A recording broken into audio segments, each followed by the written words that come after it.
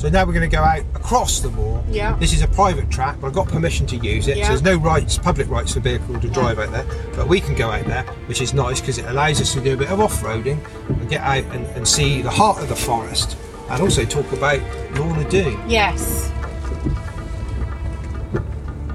David and I were in Dulverton a few weeks ago, and we saw the pretty little statue of Lorna Doone in Dulverton, and talked about her. In front of the workhouse. In front of the workhouse, yeah. And we talked about Colburn Church earlier in Porlock, which is accessible by foot, and that's where Lorna Doone had the fateful marriage, isn't it, when they were doing their wedding vows? Down Old Church, yeah, that's right. Yeah. Oh yeah, Old Church, not Colburn. And that ended in tears, didn't it? It does. What I'll do, I'll just summarise the story for you in a minute, so you get a brief idea for those that haven't read the book. But the forest out here was used for a lot of military training years ago. And we had American soldiers here, thousands of them, before the invasion of France. That's right, they planned D-Day. Yeah, the authorities were a bit worried. All these soldiers would be chasing all the ladies around the villages, so they brought them up here and gave them a few guns to play with, keep them out of mischief. And they had big artillery guns, doing a lot of shelling, but they had no target to aim at, so they evacuated a farm right in the middle of the forest called Larkbarrow, or Larkborough, as locals pronounce it, used it for target practice and blew it to bits. Nice. And it's never been rebuilt. So if you walked out, it's a bit bumpy here, guys, so hold on. Hey. Got a few puddles. I do love a paddle. Yeah, splashing up in front of the disco. So yeah, we're on a bit of a rough off-road track at the moment. Yes. So when they were doing all this shelling out here, they blew up this farm called Larkbarrow, and it's never been rebuilt. I guess it probably wasn't very profitable, so it wasn't worth rebuilding. But if you can walk out there and still see it today, I mean, if I show you a picture, you can see the remains of the old farm buildings, which is just a pile of rubble today. You can see the field boundaries quite clearly on this aerial photograph that I'm showing the guys. And then you can see the shell holes peppered like all over the place. Yeah, little depressions all around the farm, all over the moor, where all this shelling was going on. So let's just hope there's no unexploded shells lying around. Yeah. And when was that then? That would have been in the war years, 1940s. Oh, right. They did, you know, we've talked about that planning that they did on North Hill with the tanks. Tanks, yeah. For D-Day. Yeah. So when they were doing all this shelling, the authorities were also a bit worried they might blow up the ancient monuments like the cairns and the barrows on the tops of the hills. So they marked them with metal stars. Oh, I've seen a couple of those. Yeah, there's one over here on our right. Yeah. And we passed one earlier. We did. Yeah. So those stars were put up for that reason. And so they weren't to blow those up. There's 2 stars left today. Yeah. And we've just pulled up beside one of them, which is right on top of a barrow on the west side of the forest. It's still got a bit of a spotty rain coming down, but visibility is quite clear. So we'll go out and let's talk about Lorna Doone, because that is a book that really put Exmoor on the map, written 150 years ago by Richard Blackmore. He wasn't an Exmoor man, but he used to come and stay here quite a lot, and he learnt an awful lot about Exmoor. You know, he had family down here, and he stayed with them. They told him the old stories about Exmoor and all the rogues that used to live here, and he learnt all about that. And he also was a keen walker, so he walked all around it and he got to know it very well. And he used all this information that he gleaned from his stays on Exmoor to come up with this story, which was a very clever blend of fact and fiction. And it's centred around the Doones. In the book, the Doones are a family of Scottish aristocrats originally, wealthy men, large estates, lots of money, but there's a big family dispute and half the family lose out under a man called Ensor Doone, end up homeless and penniless, so that's why they leave Scotland, come down through England looking for a new place to live, and they find Exmoor and this deserted valley in the middle of the Exmoor forest, and they think this is an ideal place to live, so they move in, build their home. They don't want to work for a living because they're not used to working, so they begin to rob and steal from all the local people. They're big, strong men, they're well armed, they're totally ruthless. Try and stop them, they'll shoot you down without a thought. They've got the magistrates and the lawmen in their pockets, so nobody can stand up to them at all. They can do whatever they want and get away with murder, literally. So the locals keep out their way, let the Doones take whatever they want. But the Doones aren't happy. They want to get back the estates that they have lost. So they come up with a plan. They target a young girl called Lorna Dougal from another Scottish aristocratic family with large estates and lots of money. And her family have been travelling around Europe, and while they're away the father gets killed in an accident, which leaves Lorna, her brother and her mother. So the three of them are in their coach with their servant travelling home along the north coast of Exmoor. When they get to the outskirts of Watchet and they're attacked by the Doones, the coach is turned over and everybody's killed, all apart from Lorna, who is only 3 years of age at that point. So she is kidnapped by the Doones and brought back to the valley, because they know, as the only remaining family member, if she survives to an age when she can inherit, she'll inherit the whole family fortune and be an extremely wealthy young lady.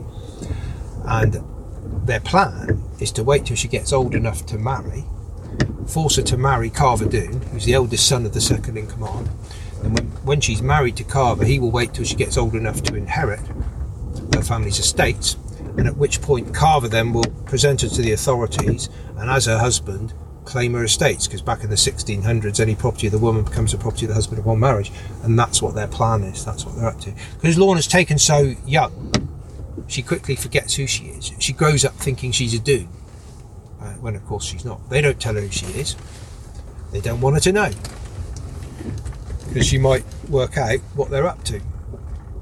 So she's growing up there, always feeling a bit of an odd one out, not really knowing why, and not being very happy because she doesn't want to marry Carver Doone. And then one day she goes walking down the valley and bumps into a young farm lad called John Ridd, or Jan Ridd as he's often referred to, and he's been going up the valley fishing, and they strike up a friendship. And then after that they secretly meet at this secluded spot at the bottom of the valley on a regular basis without the Doones knowing, and they maintain this friendship right through their childhood, through their teenage years, till they become adults, when of course eventually then they fall in love. John Ridd rescues her from the Doones, takes her back to his farm where she lives with his family, and they're all very happy. The Doones are furious, they decide they've got to get her back, so they mount a raid on his farm to get her back, but he's ready for them, he knows they're coming, so he's got his men well armed and dug in, he's got the local militia on his side as well, and when they attack, the Doones get a lot more than what they bargained for, and there's a ferocious gunfight. The Doones get an absolute pounding and they have to retreat. John Ridd, after that, marries Lorna in Oare Church, and everything's going nice and smoothly. He stood at the altar with Lorna and the vicar getting married. Suddenly the door bursts open and in storms Carver Doone, who's absolutely furious that the wedding is taking place. He stands down the end of the aisle and he pulls out his pistol and he shoots poor old Lorna, who falls to the ground. Carver runs out the church, jumps on his horse and then gallops away up here over the forest to escape, followed by John Ridd in hot pursuit, who catches up with him, pulls him off his horse, and they fight on the moor. And they're both big men, there's not much in it, but the difference is John Ridd's grown up working the land, he's got a strength and a robustness that Carver simply doesn't have. That tells in the end. He gets the better of Carver and he picks him up and he throws him down into a bog where Carver gets stuck fast and sucked in under to the mire till he's disappeared. That's the end of Carver Doone. John Ridd goes back to the church where he finds Lorna still alive. They get the bullet out, nurse her back to health and live happily ever after. And that is basically Lorna Doone, but that is about 660 pages in 5 minutes. Yeah. So that is the short version. Potted Doone. Brilliant.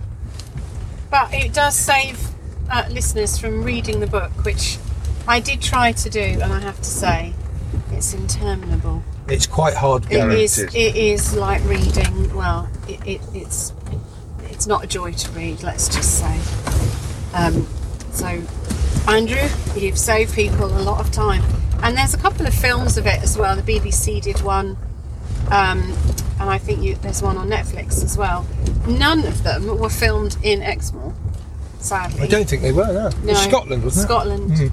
And that did make people quite unhappy. In fact, there's not a lot of filming of in Exmoor, even when the event itself happened, or allegedly happened, or was fictional. Not right, is it? Not right at all. I don't know why that is, actually. But yes, there we go. It's beautiful, but it is quite remote, actually. I think if you were to bring an enormous film crew, you'd struggle to put them up. So where we are now is on this rough off-road track. Yeah, it's Pools rough. of water. The ground is very undulating. It's a little bit bouncy. That's a gentle description of it. It is very bouncy. Few potholes. Thankfully, you've got good suspension. Yeah, this is And, where air suspension comes Oh to my it. God, what a difference it makes. Yeah, you don't want to be in a rickety old Defender going down here because it does do your back And in. quite a few puddles because of all the rain. Loads of puddles. The water's splashing up over the vehicle. And lots of birds are coming up from the ground here when we go by. Haven't seen another skylark. We might do. And it's lovely orange mud. I do love this. From the iron, isn't it? Yeah, I think that's what gives it It is. its colour. Yeah, Steve was telling us about that on the Asparagus podcast. So who would use this track then? I mean, Well, only the farmers, really. yeah. Only the farmers and the Exmoor cats. That was He a big comes puddle. this It way. splashed That up over the was- window. We couldn't really see. We couldn't see. very That was much a, ago. that was Not a that I like to monster. let on that I couldn't see anything, but we managed to get through it all right. You did. Yeah, it's very orangey up here, isn't it? And it's real. It looks like, I would call this tundra. You know what I mean? It's that. It's gorse. It looks like there might have been a fire up here a few years ago, actually, and the gorse is recovering slowly. And some heather and some sedgy grass, and it's very wet. And not just the rain. I mean, you can see the ground is wet underfoot. It's amazing to get this different perspective on Exmoor. I was just thinking that because we talk about Exmoor so much, David, Yeah. and most of our traversing Exmoor is done in a VW or a Jimny, Yeah. isn't it? Or a smart car. Or a smart car. Yeah. So this would be out of the question. I might try. I would do it in the Jimny because it's a 4x4, but this is a private road, so we couldn't do it. Yeah, I think I'll leave it to the professional. Oh God, I wouldn't want to be driving it. I'd be really worried about, particularly that the Jimny's tiny. You go in a hole, you might not come out. We'd be stranded up more. All they'd see is the roof rack with full of laundry. Slowly Like, sinking. we got a king size duvet cover and towels in here. Sounds Okay. like Dawn French on the Vicar of Dibley Yeah. when she jumped in the puddle. Exactly. That With Richard Armitage on my favourite. My little amour, Richard Armitage, yes. That is Somebody so would good. find us eventually just wrapped up in a duvet, protecting us against the elements. And I'd be saying, You'd probably there's be mummified by there's that no point." protector on that duvet. I'm not very happy about that. You haven't done the buttons up the right way. I'm always saying that to Jackie. She says, how do I do the buttons? It's this way, over the top. I'd be saying, no, sorry, we can't use that because the buttons haven't been done right. OCD, it's attention to detail. It's a different thing. God, it is wet up here. Well, this is what Blackmore played on, you see. Yes. What he did, he's a very descriptive writer. Yeah. And when he describes this part of Exmoor, he really labours the point about its remoteness, the barrenness, the bleakness, and it's all of the above. rain, the damp, the fog, the peat, the bogs. And he creates this picture, this very dark place in the middle of Exmoor, inhabited by these dark men, and Yeah. it works very well As indeed. you say, there is a ruggedness, there's an atmosphere. I would say there's a romance to it. You know, it's very romantic. It's lovely. So there you are. Now we're looking right up the Doon Valley, and you can see the rain coming in, but you've still got good visibility, and you get a real feel for the atmosphere of the Exmoor Forest when you look at it like this, and you can see it firsthand. Not the sign of any human habitation anywhere. No, And no animals. Or none that we can see. we can't see anything. I mean, there might be some honey up here, I guess. So you can walk the valley, and down in the bottom there's the remains of an old medieval settlement which people like to walk up and have a look at and imagine that was the Doon camp years ago. And what we'll do on our safaris is, after telling people about the Lorna Doone story, we'll explain the background to it. We'll explain how Blackmore used fact and how he blended it with fiction. I will also tell people about some of the characters in the book. John Ridd was based on a real man who lived here when he wrote the book, as was Farmer Snow in the book. And then there's a wonderful character called Tom Faggus, who was also based on a real man who was around in the 1600s on Exmoor, who was a very famous highwayman and had a famous horse called Winnie, and he's in the book as well. And a lot of what he tells you about Tom Faggus is probably based on fact passed down through stories over the generations. So what happened to the real highwayman, do you know? Well, Tom Faggus, he was originally a farrier on Exmoor, and then it was circumstances that turned him into a highwayman.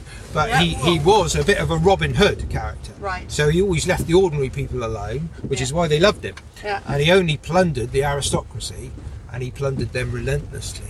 And there's lots of stories about him. And we try and tell people those stories to give them a picture of what life was like back then. And these wonderful characters that were on Exmoor And did he end up at hundreds Gallix of years Bridge? ago. Well, that would be giving away Oh, okay. the end of the story, wouldn't Right, it? then it would. Well, you're just So going to have to people come will have along to again. Now that is Yeah. a big old puddle we're coming up to now. Hold tight. Whoa!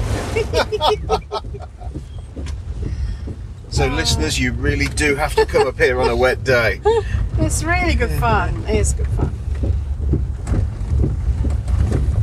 Well, I wondered where the road was going to Yeah, go I thought, then. oh my God, we really are Finished. going off road.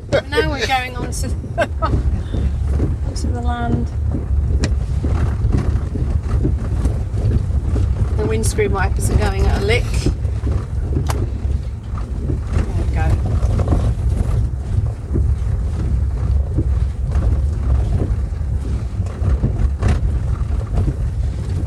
Yeah, so although it is a bit bumpy, you can probably hear the vehicle as it goes across these rough tracks. The air suspension really comes into its own and takes the sting out of it.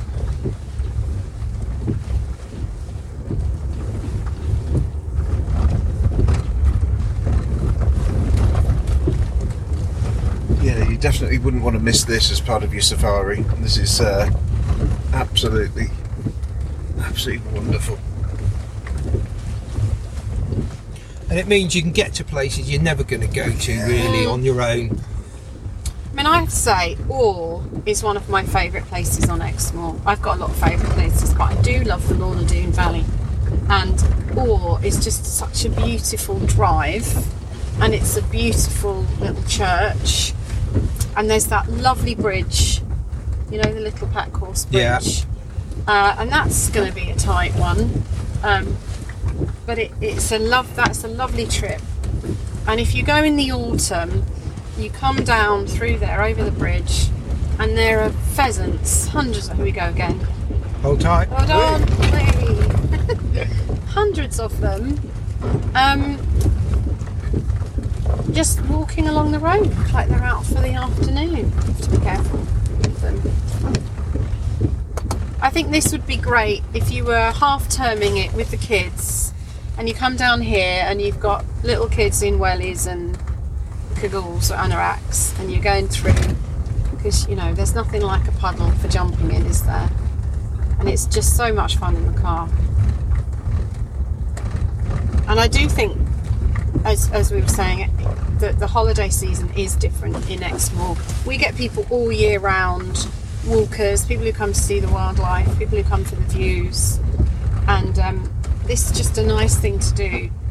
And you see things in wet weather as well. You do see more birds, I think, sometimes. We've seen quite a few up here. And you're always going to see the views, aren't you? Yeah. Unless it's the stair rods. Yeah, You don't go out when it's terrible rain, do you? No, but it's got to be pretty bad to stop us from going. Yeah. Fog is obviously one thing. There's no point you going know at all you because you can't won't see anything. anything. But normal rain like today, you see, Yeah. we've had a reasonable bit of rain. It's come and haven't gone had- today, it has, hasn't it's- it? yeah, it's been But even when it's showery. fairly heavy, you can, as long as you've got that visibility, Absolutely. you can still have a good trip. I've Yeah. done some of the best trips I've ever done in the rain. Yeah. Yeah. Shall we go fast? Fast. There. Okay. I think I'll just hang on. Are you going to wind the window up? You are, aren't you? I'm going to wind mine up and put yours down. You could get out and film it the other side if I you could want. actually, but how am I going to get over there? There's a bridge there. Or I could film you going that I way. would just film it through the windscreen. It reminds me of that scene in An American Werewolf in London when they go in the pub and everybody turns around and looks at them. Yeah. There's a pub there where that very thing happened to me and the person I was with, and it was just so funny, but actually quite frightening as well. It was funny when we left. But yeah, there's just something like, you're not from these parts down here. But it's beautiful, this area. Absolutely stunningly beautiful. And I think the National Trust has just bought the Lorna Doone Valley, hasn't it? Yeah. Yeah, they have. And I think more people will start to appreciate it as a result. Because I just don't think enough people know about it. No, because you drive by, don't you, on the A39 You do, again? and you see the words Lorna Doone Valley, and you think, oh, I bet it's really commercialised and naff. And of course, it's not commercialised at all. Not at all, no. I mean, and it's not naff. It's stunningly beautiful, and the walking is incredible and very varied. You know, you start on this flat plain alongside the river, and there are streams and gullies and a lot of bird life and some sheep, and then you can go, as you walk up, you can choose whether you want to walk through farmland or you want to carry on through the countryside. It's absolutely amazing. So we could coming up to Orr now. So Yeah. round the corner we've got Orr Church, Yeah. and this is the one that features in the story, Yes. where Lorna gets married and then shot on her wedding day. It's a beautiful church. It's a lovely village. I'd love to live in Orr. It's well worth a walk around. Yeah. If you're ever in the area as Oh, well. they're doing It's- some work here. It's really nice inside, very attractive. Quite simple on the outside, but inside it's lovely. And it's got lots of interesting pieces inside about the author, Blackmore, and about characters in the book as well. So that's the East Lynn River there. Right. Okay, so that's the driving Devon beside. Lynn. So you've got East Lynn comes from this side, West Lynn comes from the other side to Lynmouth, and they meet just in front of the town. And those are the two Waters rivers meet. that caused the Flood. problem in 52 when Lynmouth flooded and about half the town washed away. 34 people I think, Yes. were killed. In the middle of the night. Exactly, yeah, terrible flood. Oh, You see the horse? Just, Yeah. just having a good look at what we were up to. That's a nice It is, isn't it? place. Oh, Look that's at that. interesting. Wow, lovely white Georgian. Georgian, would you say? I would say. Yeah. Looks a bit like a chapel. It does, doesn't it, with those windows? Yes, Maybe those it was at windows, one it time. may have been, yeah. This is a pretty little cottage. Stone cottage. All that looks like that would withstand pretty much any weather. The old schoolhouse there. So there's another example of what you were talking about earlier, Andrew, these areas that feel to us remote and deserted, That's which right. would have had a population big enough to fill a school. They probably walked quite a long way though to get to school. Oh yeah, I bet they did. Several miles in all weathers.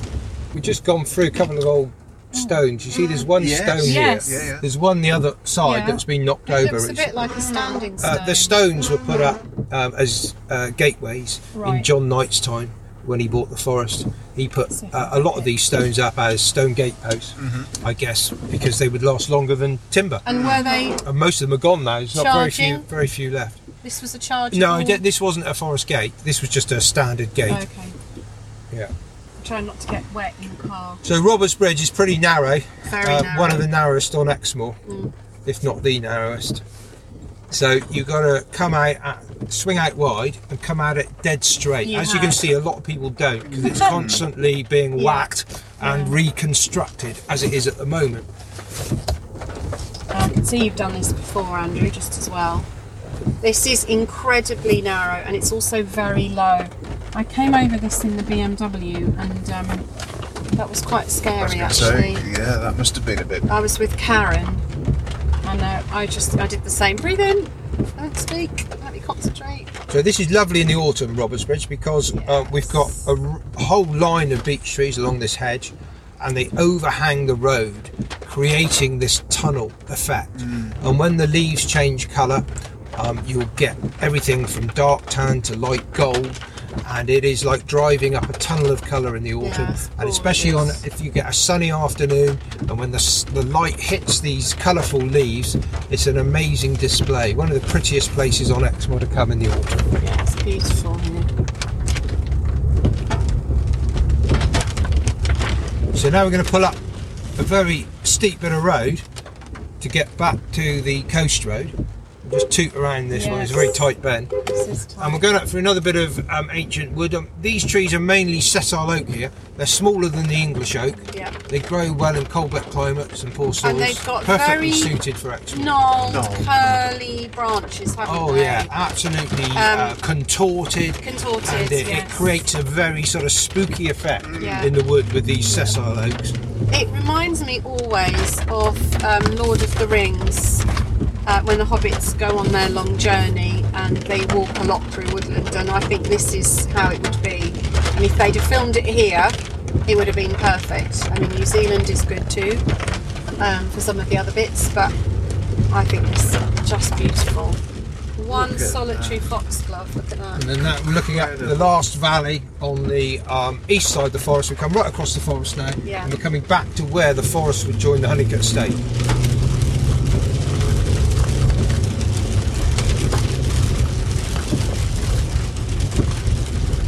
It's stunning. Do you know, more people who live here should do this? Yeah, I agree. Shouldn't they? To really look at the sheep Hello, looking out of the rain. Getting some shelter under a little tree. Yeah, a tiny little hawthorn bush. Yeah, a lot of people that live around Exmoor, they drive to various places, probably on the coast. They use the main roads, but they don't get away from those places. And sometimes I think they think that they know Exmoor, but actually there's an awful lot that they haven't been to, that they haven't seen, that they don't know about. Yeah. And I take out people that have been coming down here for years, and because we go to the more remote parts, quite often they'll say, you know, I thought I knew Exmoor quite well, but actually you've taken us to places that we've never been to before. But even if they know them, I think what they get is the background, the history, and the information about the flora and fauna and the wildlife, which they didn't know, and helps them put the picture together, and the landscape suddenly starts to mean something Yes, to them much it makes more. sense, and also how people lived on Exmoor and survived. Because there are times when you feel like this is a purely. You're okay this way if you're quick. There is a car coming. No, it's fine. There isn't. How they survived and how they lived, because it was so much based on the land. And also when we were talking about the highwayman, circumstances changed economically, didn't they? You know, that there was wool, there was fishing, and those things didn't survive forever. People had to adapt. There's always been farming. Now, what way are you going to go? The toll road? I think we go straight down Porlock Hill. Yeah, Porlock Hill. Here we've got the old AA box. So the last numbers Where's I that? heard of, well, there was only 17 of these left. Because of course there were hundreds of them at one Do you know, time. I've never noticed And, that before. Really? This AA box is I a have listed building, never so they can't noticed that. actually take it away. Yeah. Because of its connection with Porlock Hill being long and steep, where cars Yeah. used to break down, it was essential for the AA box years ago. So before people had mobile phones, they could phone for help, and that's why it was here. And it's got this strong connection, and people didn't want it removed, so it was listed, so they can't actually take it away. It was recently renovated. I think they took it away to do that, but so it's now looking in very good looks condition. Amazing. I was reading about the history of the AA, and when it first started, they had men that used to. There's always Exmoor ponies on that bit of the toll road. Yeah, here, and always here. here. Yeah. You're guaranteed to see them here.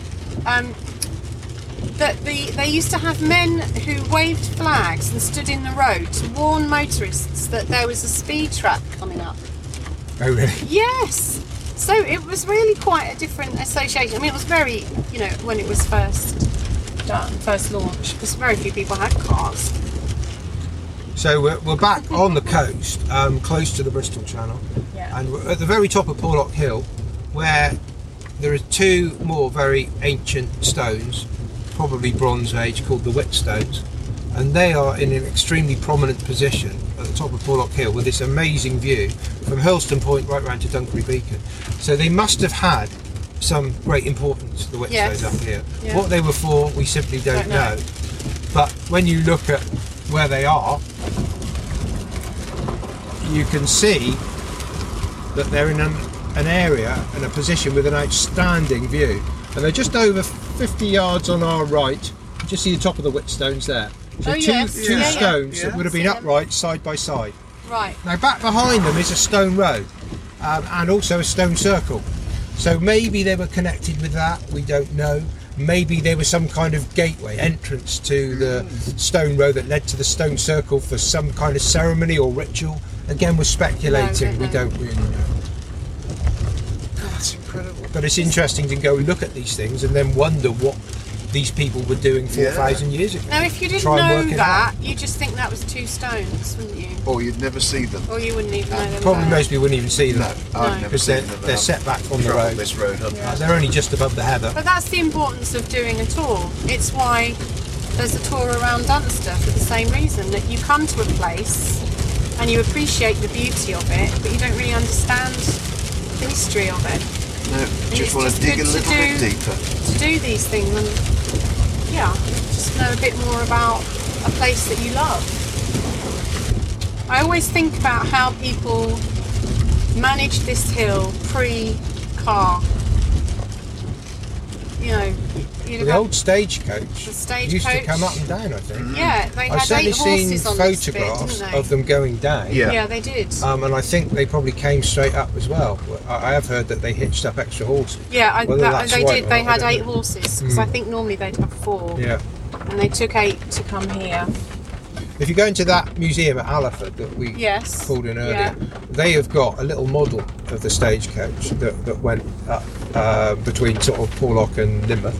And they've also got a photograph, I seem to remember, on the wall of the stagecoach coming down Porlock Hill around that sharp bend.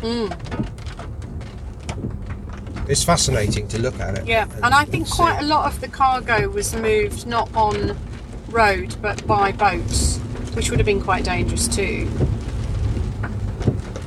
But things just took a long time, didn't they? You had to be patient. You didn't have Amazon Prime. There's the escape lane, so if you do get into trouble, there's you can the go up escape there. lane. It's a bit like the one to Linton. Oh, coming down Canterbury Hill. Yeah. Oh my god, that one. But you see the tracks in the escape lane and you think, oh, I wonder what happened there. 2 ship pubs are good. Top ship, bottom ship. Bottom ship. There's the top ship. Spent my childhood in there. Yeah. The top ship's the one in town, and the bottom ship's the one at the bottom at the weir.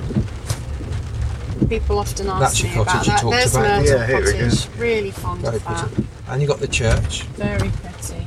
With the top of, looks like the top of the tower's missing, the turret. Yes. The story goes, apparently there was a giant years ago here, and he was in a very bad mood one day, and he snapped the top off of the church spire in Porlock. Well, that's bound and to then be he true. stuck it on Colburn. Right. Oh, that's, Yeah, that so must that's be why right. Colburn had the little turret. Oh, there's the if old turret is the tannery right through word. there. Yeah. Yeah, that's right, down there.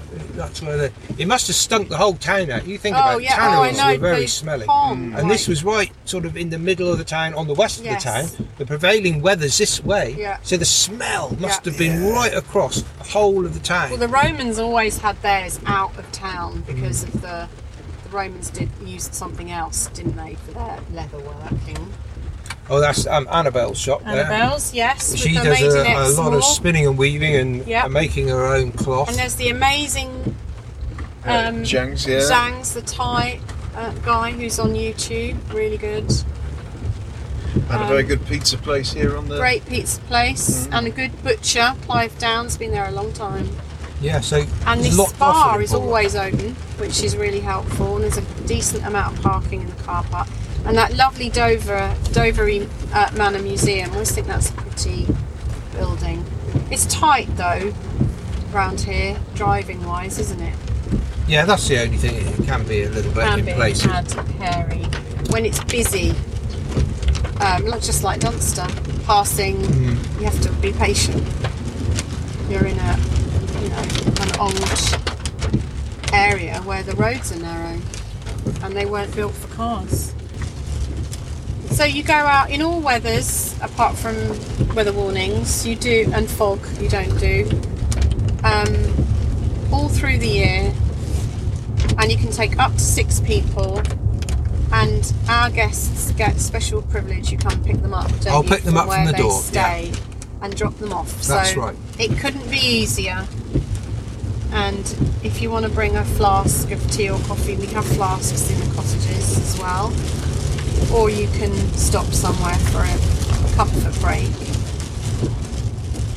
And today we didn't do tar steps, but you would normally do tar steps, wouldn't you? Quite often. It depends how things go. Yeah. We try not to be rushed.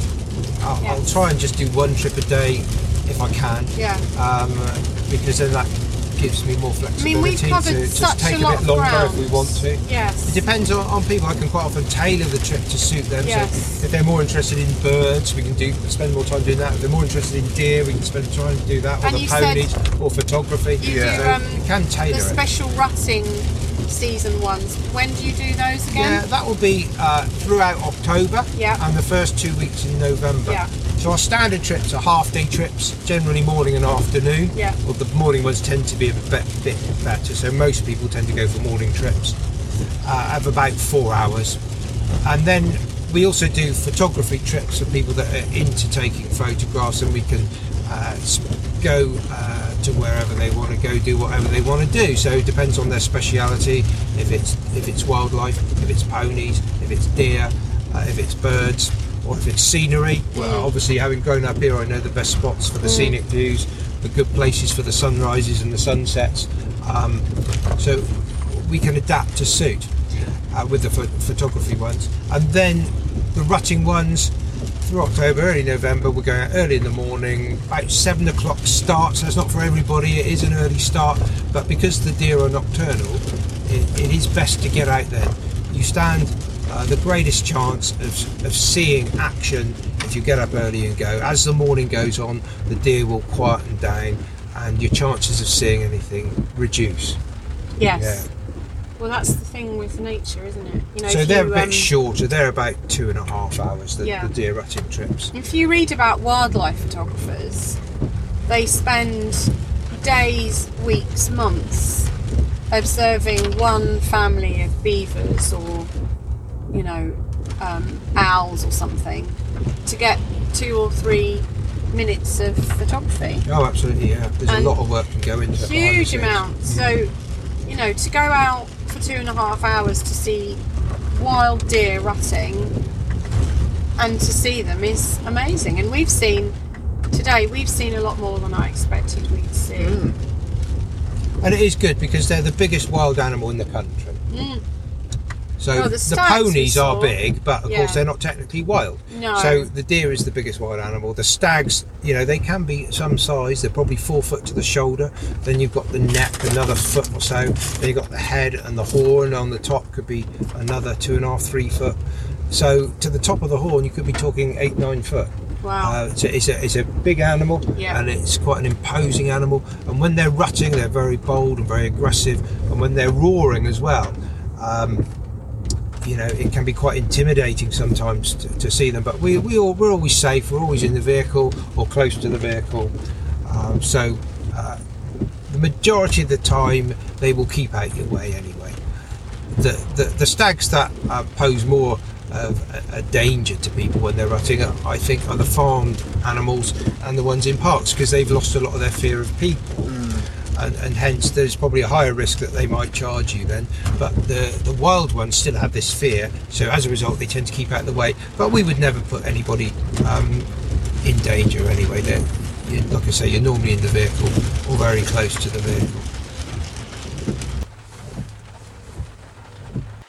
So the heavens have opened, and we've certainly had the best of the weather up on the moor and around about Exmoor today, with Andrew from the Exmoor Red Stag Safari. So a huge thank you, Andrew. Thank you very much for your time. No problem. Lovely to meet you both. It's been really good. We've really enjoyed it. And we've seen all sorts of amazing things. And we haven't got that wet. No, we've hardly Given been the out rain, of the car. we've barely left the car, which has been great. And we saw some amazing deer, which I'm really chuffed about. Some Yeah. stags. Yay! It's been amazing. Thank you very much, Andrew. Thank you. Yeah, no problem. We seriously couldn't have done it without you. No. Thanks. Thank Cheers. you.